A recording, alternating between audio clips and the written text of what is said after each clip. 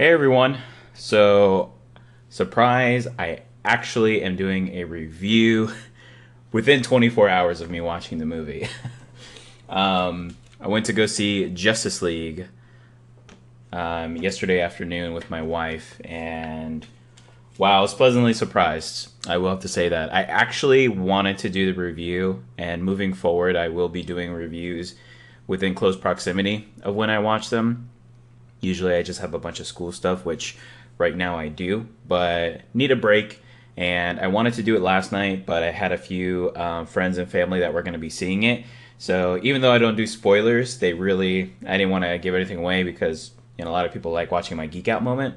So let's just get right on to the review. So Justice League is the assembly of Batman, Wonder Woman, The Flash, Cyborg, Aquaman, and of course Superman, and supposed to be Green Lantern. Will you see Green Lantern in this? I won't say anything. However, the characters that we do know of, Batman, The Flash, Wonder Woman, Cyborg, and Aquaman, are all present in this movie as seen in this poster, and then also in the film itself. Batman, being led by Ben Affleck, finds out that there is a new threat to the world. What a what a bone chilling story, right? Non original in any sense, but it's comic book. It's how it happens, but it's how the story is portrayed that really gives not only the characters an adaptive look of what this villain will bring to the world and how is it going to diminish it, but also how the villain is being portrayed too. And this was my only gripe with the movie because I really did enjoy it. But the story just felt rushed at times and then slowed at times that I felt like it really didn't need to be. And maybe even some scenes that I felt if they took that out and added a little more background to some characters that needed it, this could have been a very, very good start off point for DC's Justice League. That being said, the story is pretty standard. The villain in this one is Steppenwolf, who is a godlike warrior who wants nothing but to take over worlds for himself and be the ruler of them.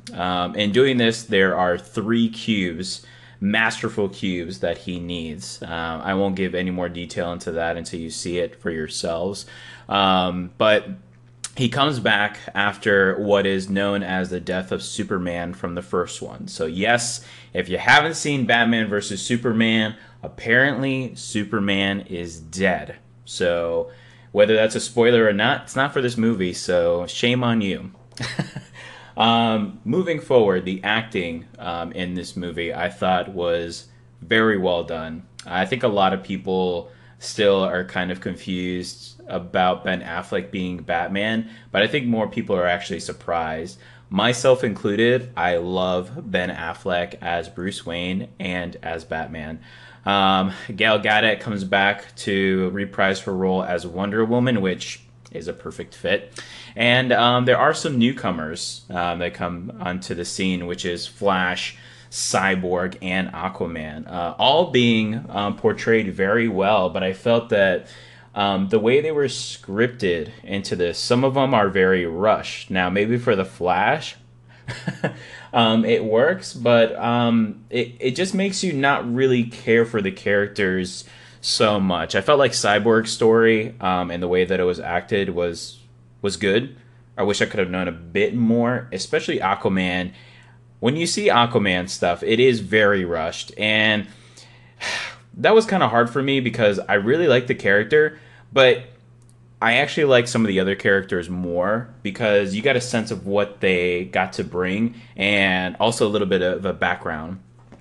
Man, it is rushed. That's probably my biggest gripe. Everything else was very well done, was very good. The acting's awesome. I think Ben Affleck did a good lead to bring the members together to fight Steppenwolf. But Steppenwolf himself, I felt, was also rushed and pretty original, or non-original, I should say, as far as a supervillain. I mean, it's the same basic story, wants to take over, wants to conquer, but there was no depth. Like, I had no feeling for Steppenwolf, even though, most protagonists, you want to say, oh, you want them to lose, or, I mean, I guess that's the general consensus because that's what you want, but for this movie, I just was neither. I didn't care, nor did I, want to care. I just wanted to see how the other characters developed. So, that being nothing to the actor in its sense, but I just felt there have been so many comic book villains that have such a great backstory, whether it's revenge or justice or just wanting something, or they felt something was taken from them, so they need something to replace it. There was nothing really given here for that.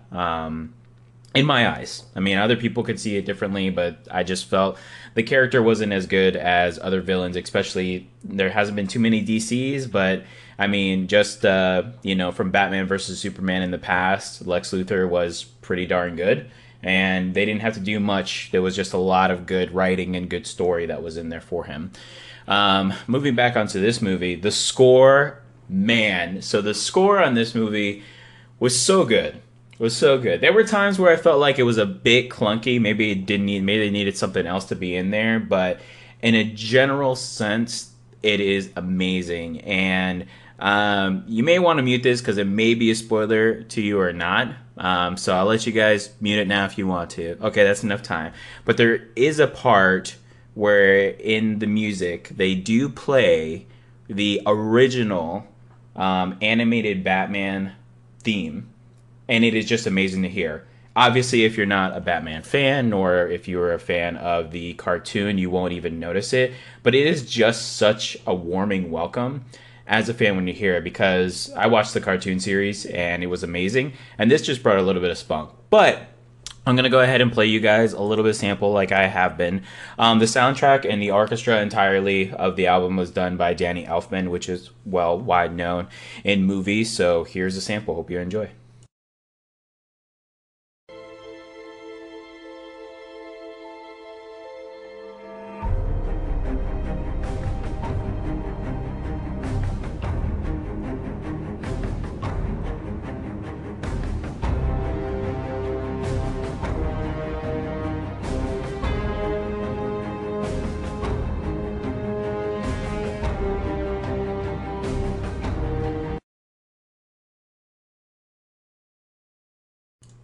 Okay.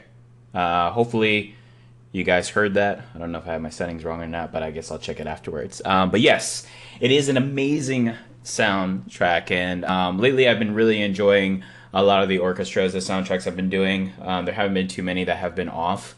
So this was a nice welcoming. It definitely had that League feel, and it was so good, especially for the action in this movie, which was top notch. That is the best thing that I could say about this movie. Anytime there was action, there was almost no time where there wasn't action. And when it was, there was pretty good initiation between the characters. So, as you guys can see, I'm running kind of a new background here. I am tweaking it a bit. I'm hoping to have a full new setup by The Last Jedi. So just bear with me here. But I am giving Justice League 3 out of 4 stars. For me, it just fell short. Not really character-wise, but just story-wise and how it was written. I thought all the actors and actresses did very well portraying their characters, especially for the newcomers. And I also really enjoyed how they came together and even decided who would play what role. And especially Batman not really wanting to play a lead or be the leader, continually wanting just for it to get done. The very graspy, which is why I feel like Ben Affleck's performance as Batman is really good in this.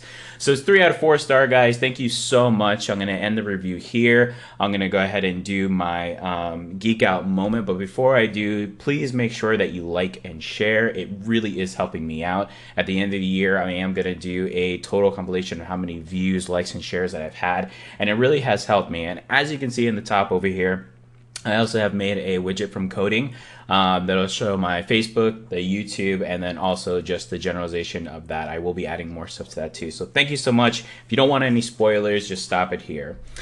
Okay, so Geek Out moment. So there was so many good scenes.